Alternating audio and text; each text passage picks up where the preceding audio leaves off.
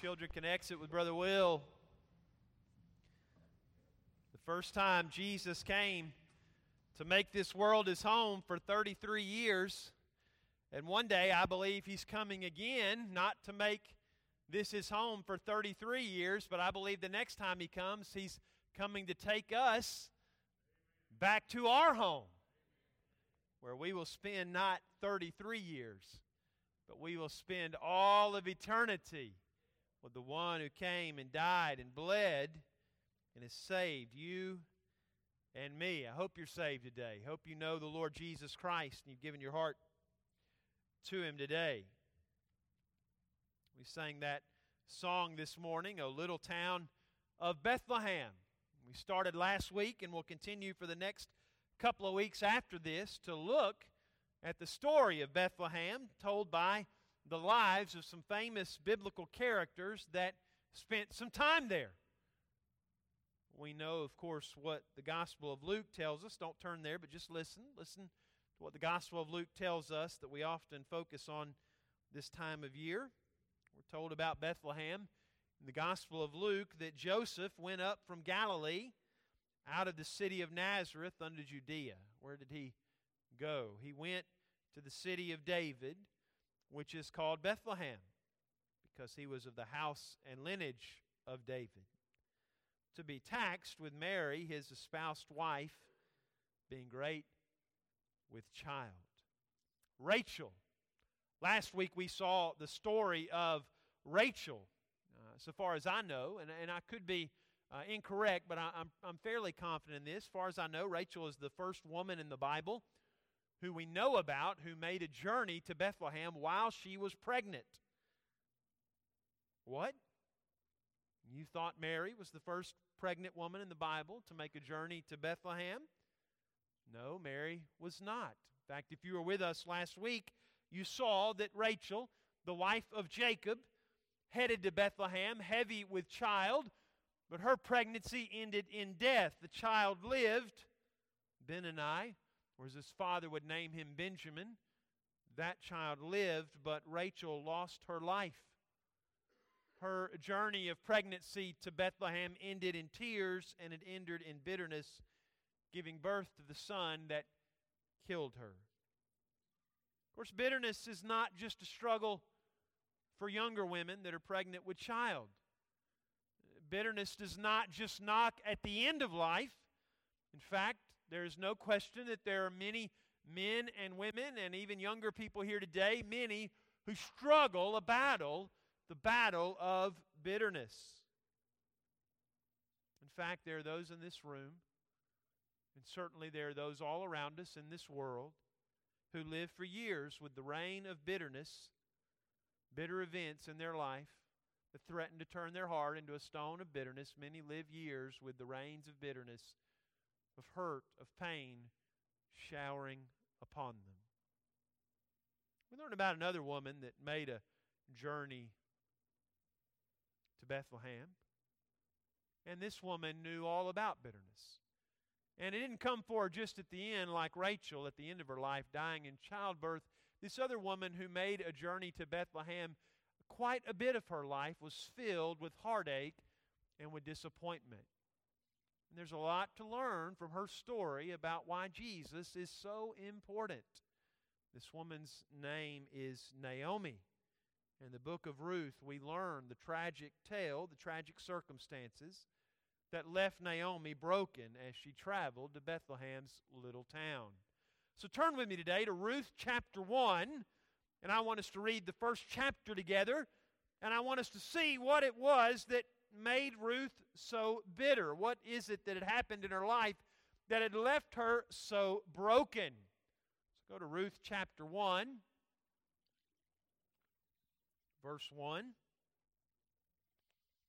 And let's read together, all right? Ruth is there in the Old Testament. Let's look at this together in Ruth chapter 1, verse 1. Now, we read before that in certain days that a guy named Joseph left with Mary to go to Bethlehem. Well, these are different days. This is much earlier in the story of Israel when this event occurs, but listen very, very closely. Book of Ruth, chapter 1, verse 1. That came to pass in the days when the judges ruled. So this is going back beyond the kings of Israel and beyond the kings of Judah, even back beyond the rise of Saul and the rise of David and Solomon. This is going back deep into the history of the people. This is that period after Joshua has led the people to victory and they've taken the promised land, but there is no monarchy. The people are ruled by judges. The days when the judges ruled, there was a famine in the land. And a certain man of Bethlehem, Judea, went to sojourn, or he traveled, went to live in the country of Moab. Now, why did he do that? Well, verse 1 says, because there was a famine. And so he fled to Moab, he and his wife and his 2 sons. And the name of the man was Elimelech, and the name of his wife was Naomi. The name of his 2 sons was Mahlon and Chilion, Euphrates of Bethlehem, Judea, and they came into the country of Moab, and they continued there. So they lived there for a while. They set down roots to stay. And Elimelech, Naomi's husband, died, and she was left and her 2 sons. And they took them wives of the women of Moab. The name of the one was Orpah, and the name of the other was Ruth. And they dwelled there about 10 years. Mahlon and Chilion died, also both of them. And the woman Naomi, was left of her 2 sons and her husband.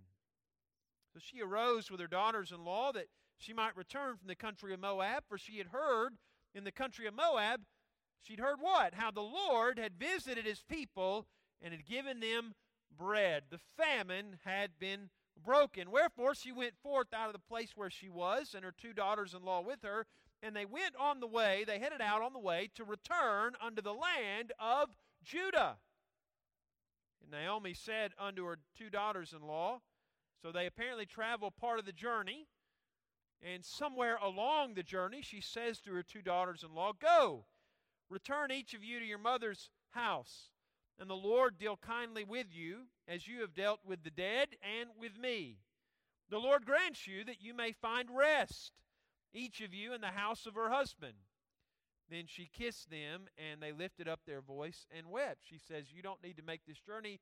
You need to go back to Moab. You need to find new husbands. You need to start a new life. You're young. You don't need to come with me. And they said unto her, surely we will return with you unto thy people, unto your people. And Naomi said, turn again, my daughters. Why will you go with me? Are there yet any more sons in my womb? I can't give you more sons, that they may be your husbands. So turn again, my daughters, go your way, for I am too old to have a husband.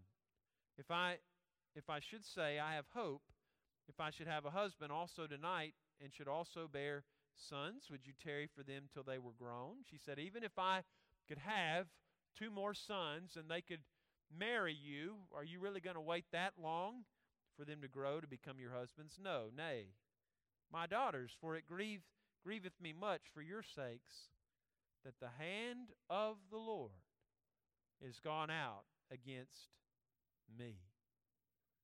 She feels like not only is the world against her, but that her God is against her as well.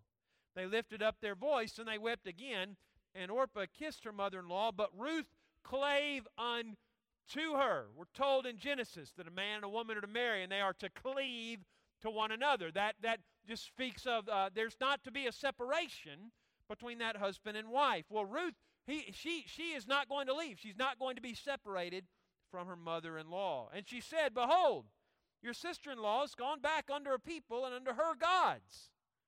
Return thou after your sister-in-law. But Ruth said, entreat me not, or beg me not, or tell me not to leave you, or to return from following after thee. For whither thou goest, I will go, and where thou lodgest, I will lodge, and your people shall be my people, and your God, my God. Where you diest, will I die, and there will I be buried. The Lord do so to me, and more also, if aught but death parts thee and me, you and me. When she saw that she was steadfastly minded to go with her, then she left speaking unto her. She stopped. She didn't try to talk her out anymore. Saw Ruth's going to go with me. So they two went until they came where? Until they came to Bethlehem. And it came to pass, when they were come to Bethlehem, that all the city was moved about them. And they said, is this Naomi? Now remember, Bethlehem is a small town. It's not a large town. And so like many small towns, you can imagine when the prodigal son, the prodigal daughter, when the folks that have moved off have returned home, everybody knows about it. Of course, for Naomi, that probably just made things worse, because life had not gotten better for her in Moab. Oh, it looked like at first that it would. They found a place to stay. They got wives. Everything seemed to go okay. And then it all fell apart. So you can imagine going back home to a small town and your life has fallen apart. They said, is this Naomi? Verse 20, she said unto them, call me not Naomi, call me Mara, for the Almighty has dealt very bitterly with me. I went out full, but the Lord has brought me home again empty. Why then you call me Naomi, seeing the Lord hath testified against me, and the Almighty hath afflicted me? So Naomi returned, and Ruth the Moabitess, her daughter-in-law, with her, which returned out of the country of Moab, and they came to Bethlehem in the beginning of the barley harvest. Let's read one more verse, first verse of chapter 2. But Naomi had a kinsman of her husband, a mighty man of wealth, of the family of Elimelech, and his name was Boaz. The time of the judges, that's what verse 1 says. In those days it was the time of the judges. That's the age in which Naomi lived, and it was a dark age. In many ways it was a hard age. The book of Judges ends with this conclusion in the last verse of the last chapter of the book of Judges. Brother Rick, show them this. Read this with me, what it says there. The book of Judges ends this way. In those days there was no king in Israel, and every man did that which was right in his own eyes. Over and over and over again, in the book of Judges, we read that God's people sin, and they rebel, and enemies rise up. They wreak havoc, and God's judgment is enacted over and over again in the book of Judges against His people for the sin of the nation. Like our own age, the age of Judges was a hard time at various points to see what in the world is God doing? What is God up to? What's God up to in our nation right now in these very wicked and evil days? What is God up to?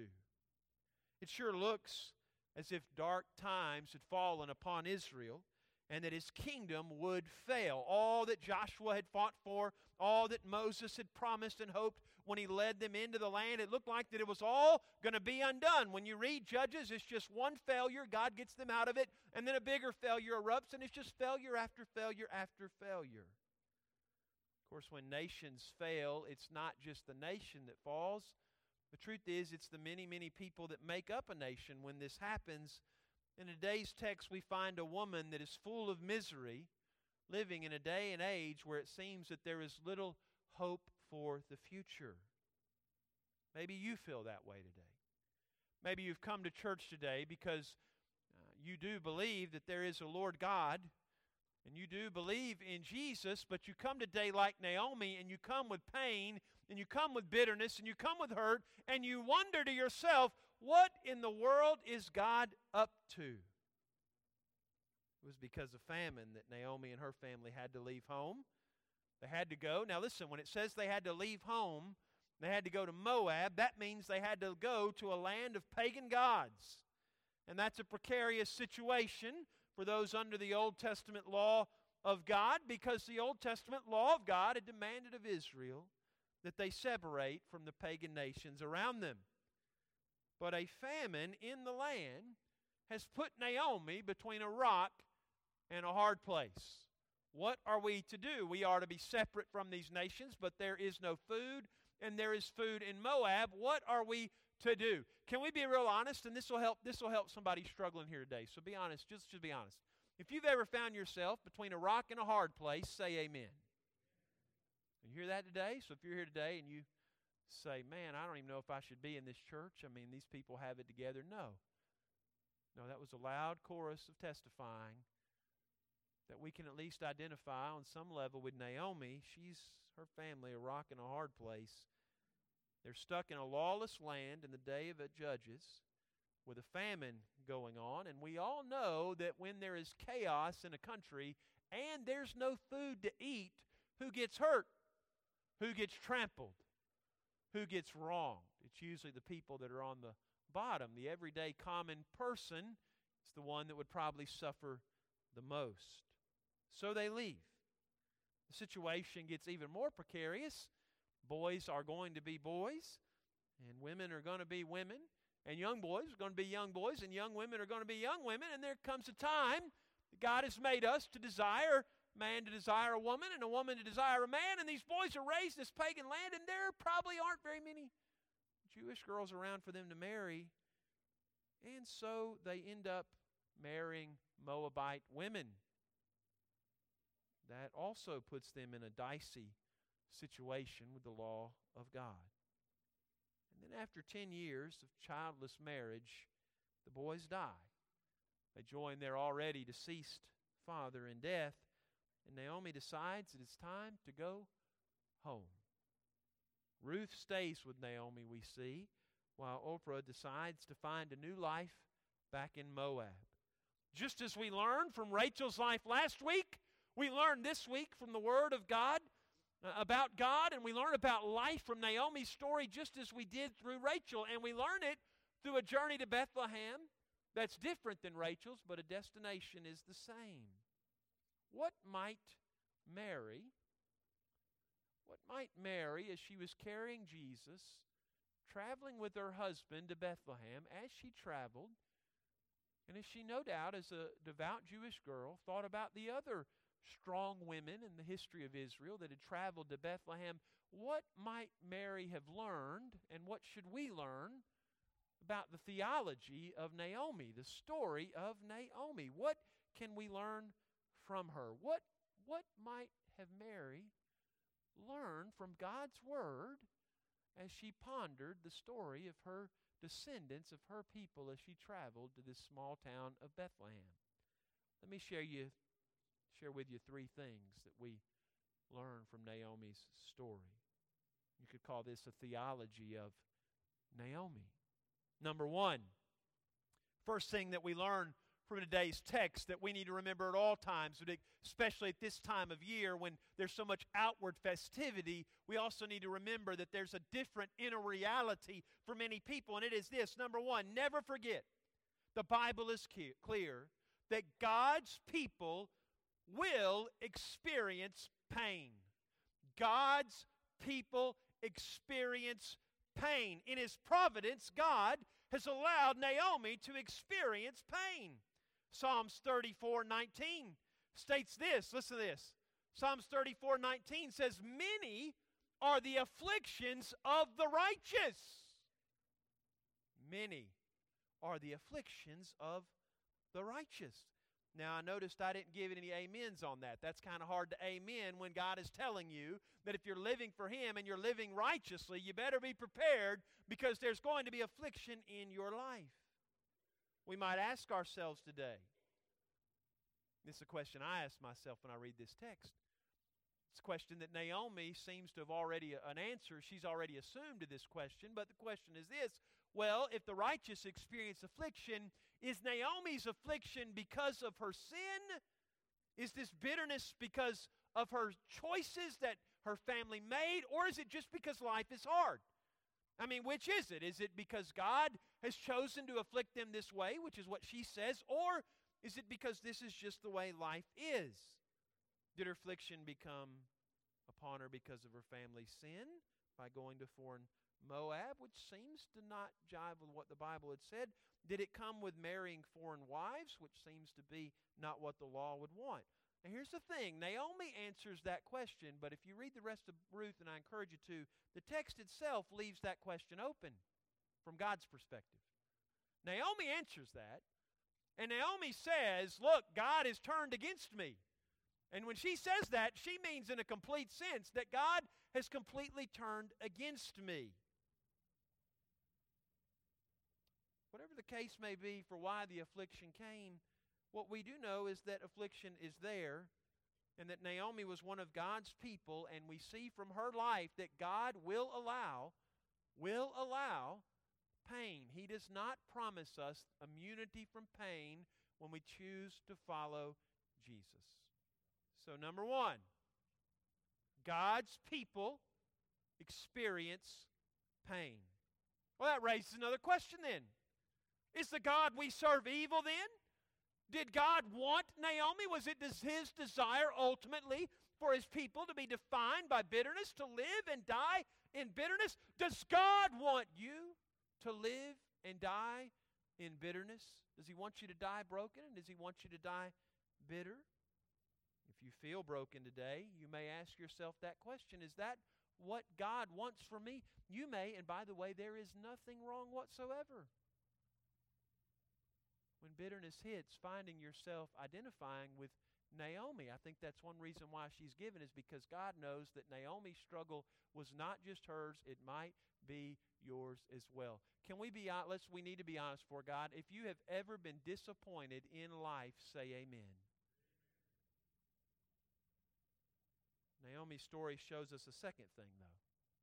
If it shows us that God's people do experience pain, it also shows us another thing, and that is this, that God's purposes are good. Look at chapter 2, verse 1 again. She goes back home and she thinks, there's nothing for me. She tells them, you need to return and go to Moab because there's no way I can have a family. There's no way that you can have a family. You don't need to do this. But chapter 2, verse 1 tells us that Naomi had a kinsman of her husband, a mighty man of wealth of the family of Elimelech, and his name was Boaz.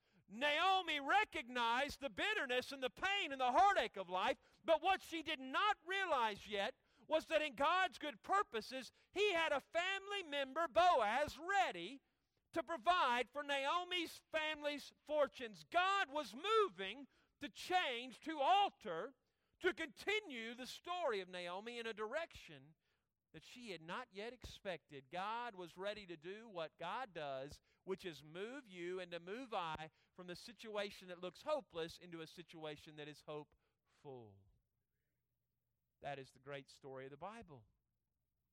The great story of the Bible is we are hopeless because sin has shattered us. It has broken us. We are not right. We are fallen. In my Sunday school class today, Brother Ronnie was talking to us about depravity, about sin, about whether or not people, even in the church, really live their lives as if we are sinful beings that have disobeyed God. And we were talking about this, and I told the class, I said, I think one way that you find out whether people really believe in depravity, whether they really believe it, that not just somebody else is depraved, but that I'm depraved and my family's depraved, is watch how people react with their own children. That's a good way to tell whether or not they really believe that human beings are fallen.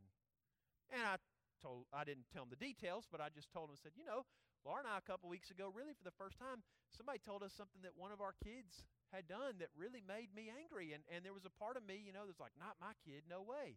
But there's another part of me that said, yes, your kid, because the Bible says we are all depraved. And so what did Laura and I do? We sat down with our kid. And we started asking some questions. Now, this is how you can tell whether somebody lives in depravity, believes in depravity really or not. At first, like, well, I don't remember doing that. I don't remember doing that.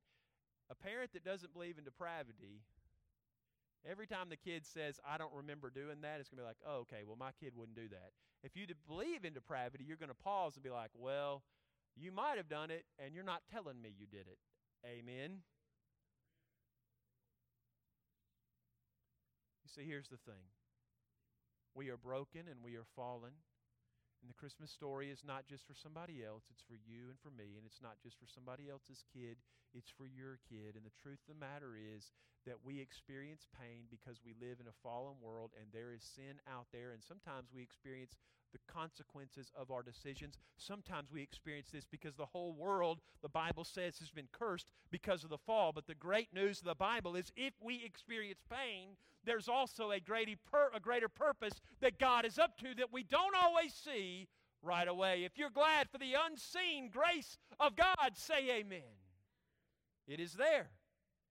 In His own time, if you are faithful and if you continue in the journey, you will see the grace of God in a way that you can't see at other points in your life. It's interesting the journeys that people make, right? You get to the book of Hebrews, and that book stresses so much, don't stop the journey.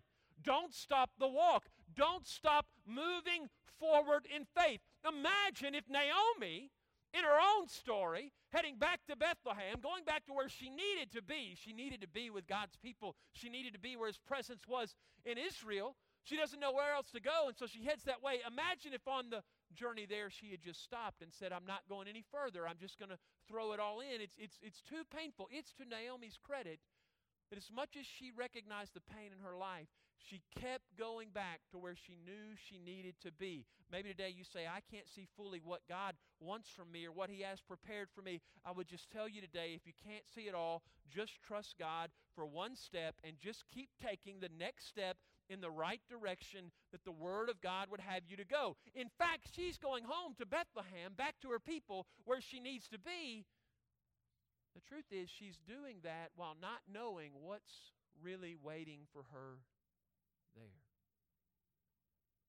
Do you remember what Joseph said when he was wronged by his brothers?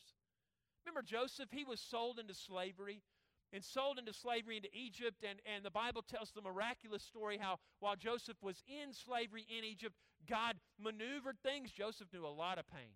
But through that pain, God kept walking with Joseph and kept directing things, and you reach a point where Joseph has risen to a great position of prominence, and there's a famine, kind of like here, there's a famine in Israel, and his brothers show up.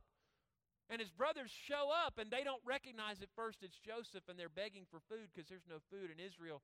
And Joseph does some things, and finally he reveals it, and it scares them to death because they had sold him into slavery, and now he's in a position of authority over them. Do you remember what the Bible says, Brother Rick? Show them what it says in Genesis, what it says about Joseph and his brothers. Can we get it there, or does it freeze up? All right, I think it's froze. Listen to me. He says there, what you meant for evil against me, God meant it for good. What you meant for evil, what you meant for hurt, Joseph says, God meant for good. If you have been hurt in life, but you've come to a point that you realize that God can use the hurt of others to do something good, say amen. Can I tell you something? Like, I'm just going to pick on him because he's kind of he's like me. He's got a big mouth, so I can do this. So like William Haley over here, right? Let me tell you something about Brother William. Got a big mouth. You know, Brother William had some hurt from some church experiences. I don't even know if he was interested in going to a Free Will Baptist church at that point. He wasn't. You hear that? He wasn't. He was done Free Will Baptist. He was done. He was done with us. He'd been hurt by enough Free Will Baptists. He had no interest in that. And somehow, though, he I don't know, found out about me, found out about us somehow, and decided, well, I'm just going to go in. I'm done with Free Will Baptist. I don't want to be in that kind of church. But he decided, you know what, I'm going to show up. And he showed up and he came. And he kept coming, even though he was still hurt. I remember the first time we went out to eat, there was still hurt there and still a lot of hurt from things that occurred, a lot of pain. But he knew he ought to be in church somewhere. He knew he ought to be somewhere. And he's continued to come and come and come. And I can tell you he's been a blessing to me. And he's been a blessing to others. And I can tell you, Brother William texted me a couple weeks ago, and there was a young person in our church that was really having some struggles. And Brother William went to that guy and said, hey, is it okay if we go out to eat? I'd like to take you out to eat, and I'd like to spend some time with you. And Brother William's been meeting with this young man, encouraging him. Here's the thing, Brother William's in our church, and he wound up here, and he'd been through some pain, he'd been through some hurt. Brother William's not the only person that's wound up in this church, or you've brought pain, and you've brought baggage, and you've been hurt by the people of God. Can I tell you something? You hang in there because God's got something good for you. He's got something good. He's got somebody He wants you to minister to. He's got somebody He wants you to help. He's got somebody that He wants you to be a conduit of His grace to them, and He wants somebody to also be a conduit of His grace to you. So God's people experience pain, but if we keep being faithful, we also find that God's purposes are good. So we have two things here. We have the pain that we experience. We also have a knowledge that the purposes of God, others mean it for evil, but God means it for good. So I wonder, as Mary traveled to Bethlehem and as she thought about what was her life be like when she gave birth to the Christ child, as she made this long journey, I wonder if she thought of that other strong woman, Naomi, and about her heartbreaking story and her story of pain, but also a story of God's good purposes. See, I wonder when she was traveling to Bethlehem, I just wonder, did Mary think to herself, God, I'm pregnant. I'm pregnant, God. It's not good for me to be making this long journey right now, but Joseph can't leave me here, and I've got to go with him. And I wondered if she ever thought, God, are you really good? Like, would you really do this to me if you're a good God, making me make this journey while I'm pregnant? And I just wondered, did she think about Naomi's story and realize that God is often beyond good at times when we can't see it at all? And so today, if you experience pain, God's people do experience pain. But I want you to know today, not from my knowledge or my mouth, what the Word of God shows us, that God's purposes for you, for your family, for all of His people, His purposes are good. And then there's a third thing.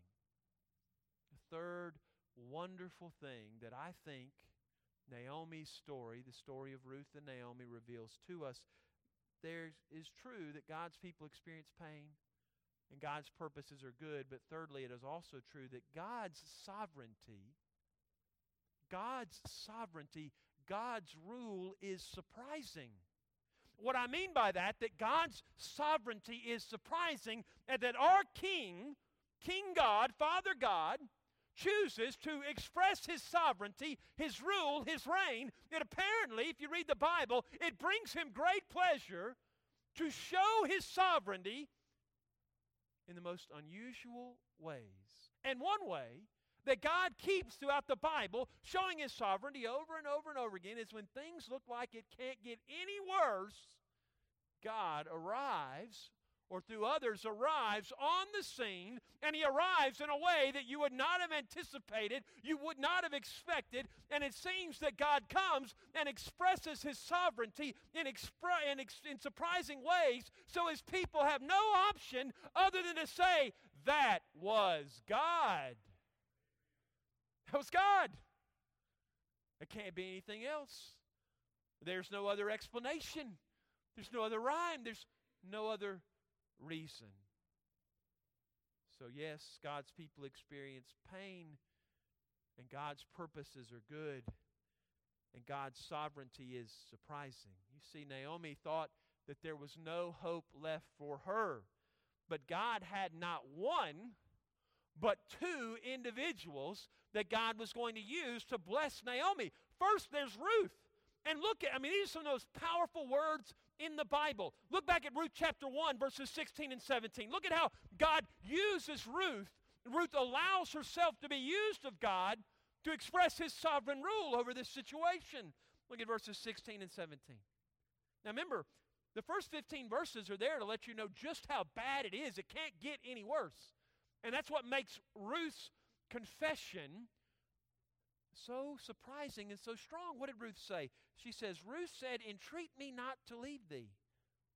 Don't make me leave you, or to return from following after you. For whither you goest, I will go, and where you lodge, I will lodge. And your people shall be my people, and your God will be my God. And where you diest will I die, and there will I be buried. And the Lord do so to me, and more also, if aught but death part thee and me, you and me. I am going to go with you. When Ruth thought she had nobody left because her biological husband and her two sons were gone, God shows up in His sovereignty and says, oh, you think you're all alone? You're not alone.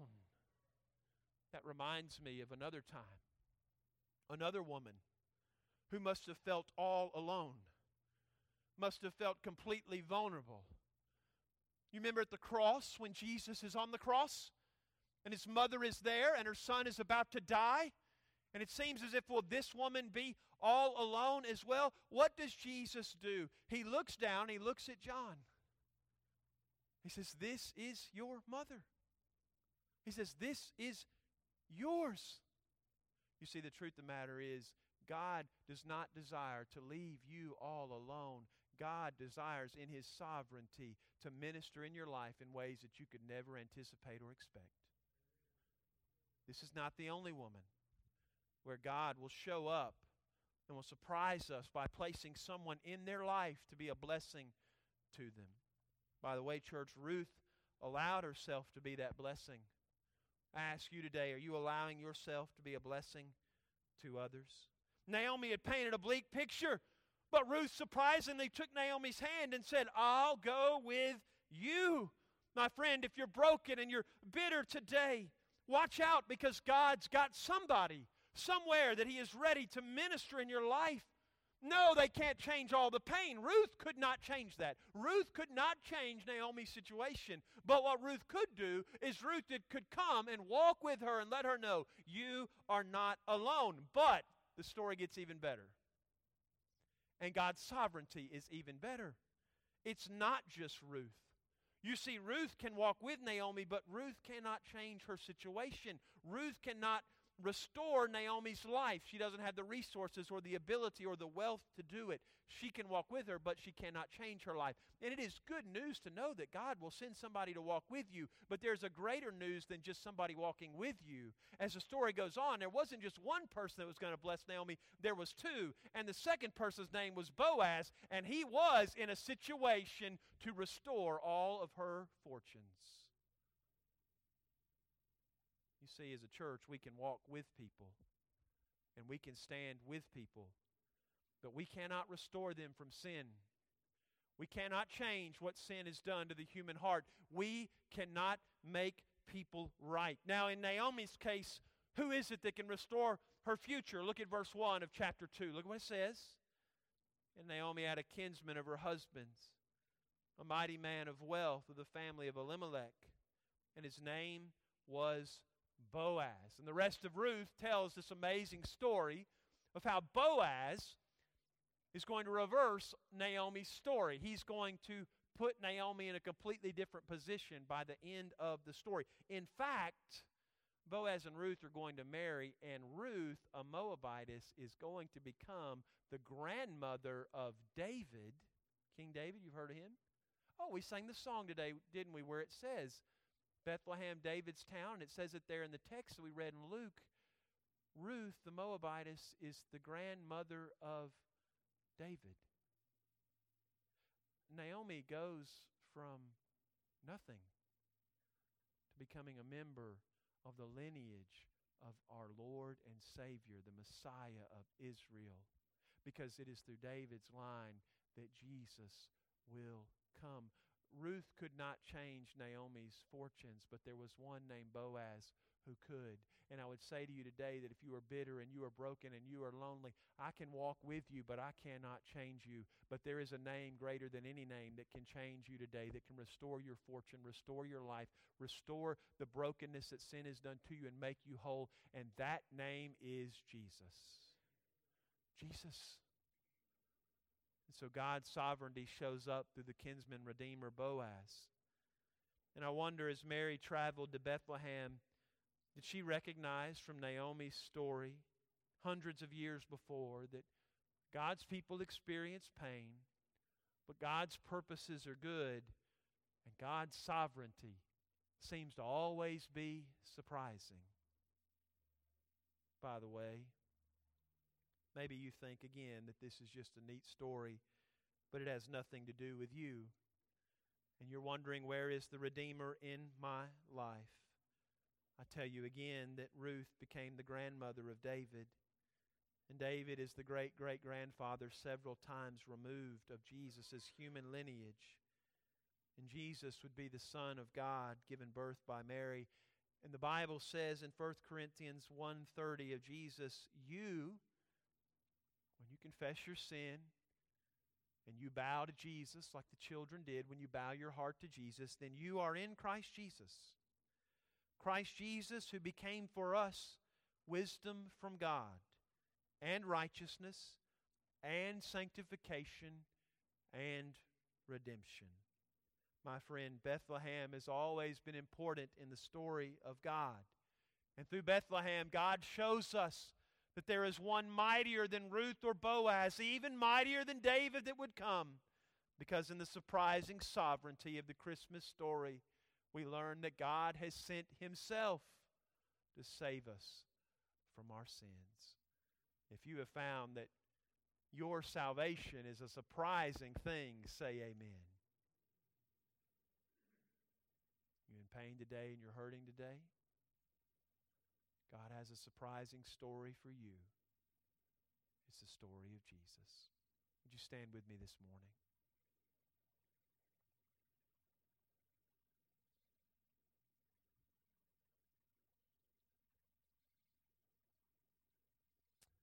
Maybe today you're wondering how you'll make it through this Christmas season.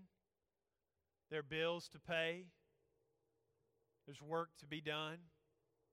There are children that you're just barely getting by at school. Maybe they're not getting by at all. Maybe there's friction in your household. Maybe your heart is bleak with sin. Maybe today, and I have a feeling there are several, maybe today for you the news that there's some help that our church is offering for those in pornography and sexual sin. Maybe in the deep recesses of your heart, you know, that is me. Maybe you've lost loved ones recently. Maybe you're just wandering life all alone, looking for a star to guide you. Sometimes I exhort and push and prod. Today I ask you to listen to the small voice of the Holy Spirit speaking in a mighty way to you. My friend, if you need to come and spend prayer with Jesus, you come. Listen, there's one already coming. You don't have to wait. Would you just come now? If you say, I'm like Naomi, I need the Lord, I need what He can give, you come right now. You come. Lord, be with this time, be with this service. Lord, be with this song, and Lord, would your Holy Spirit move. Lord, I ask this in Jesus' name. Amen. Listen, you listen.